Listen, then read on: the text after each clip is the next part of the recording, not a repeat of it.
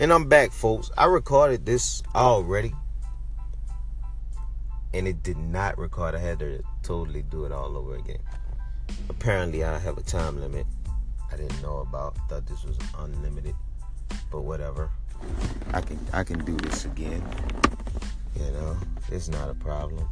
But anyway, I wanted to talk about a life-changing moment for me, which happened December 2014 at my little sister's graduation. She graduated from Grambling State.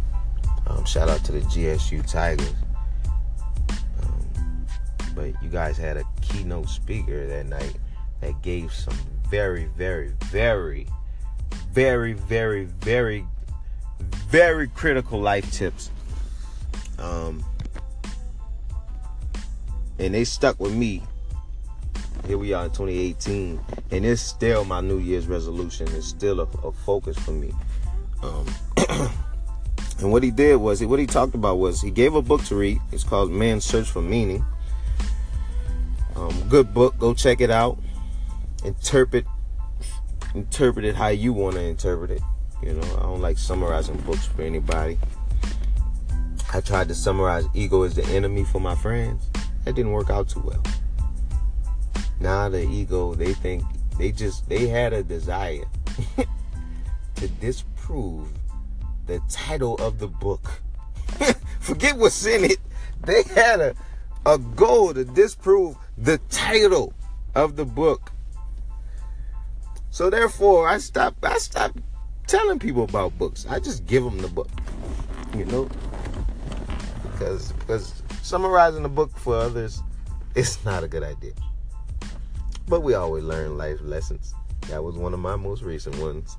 But anyway, so he gave a book to read, Man's Search for Meaning. And he also gave 3 tips. He told all the graduates you have to be self-aware, be self-reliant, and be self-sufficient. Okay? This was critical because I was none of those things at the time. So I'm sitting in the crowd like, oh, he on to something, you know? And he was, because he was speaking right to me. You know, it felt like my graduation.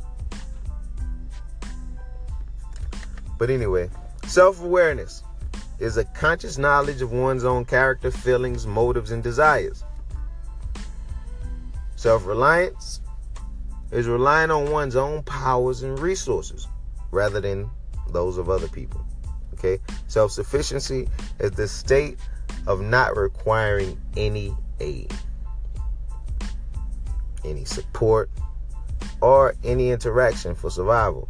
I mean, you can live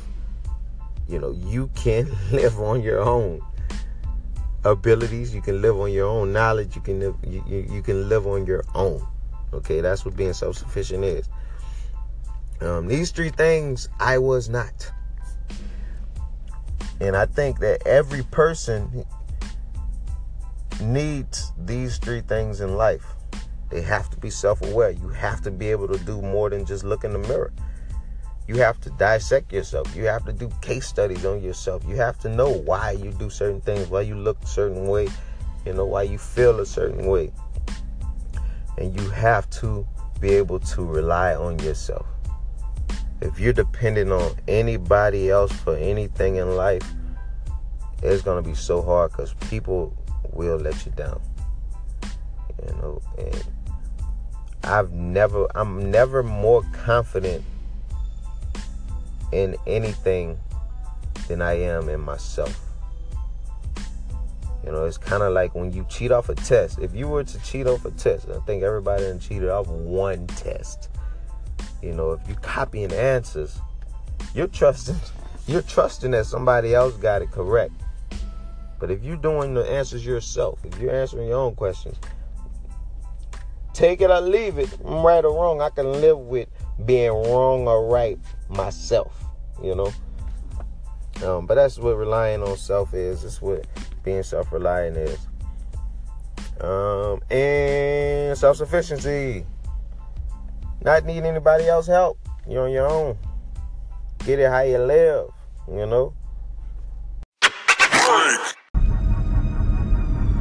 So part 2, I want to just remind you guys that it's an equation. Being self-aware plus being self-reliable plus being self-sufficient equals a better life.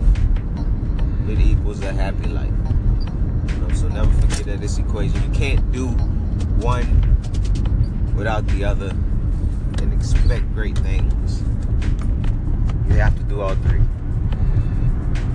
So I'll finish with a question of what was a life-changing moment for you? I wouldn't mind hearing that. At the end of this segment, you can record something. Let me know.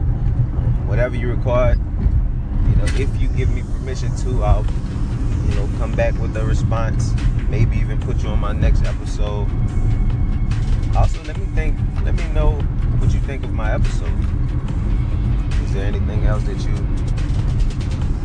would like to hear? Do you agree or disagree with the speaker? I am, ever since that day, I've been 100% receptive to criticism. Everything. I take everything in a positive light because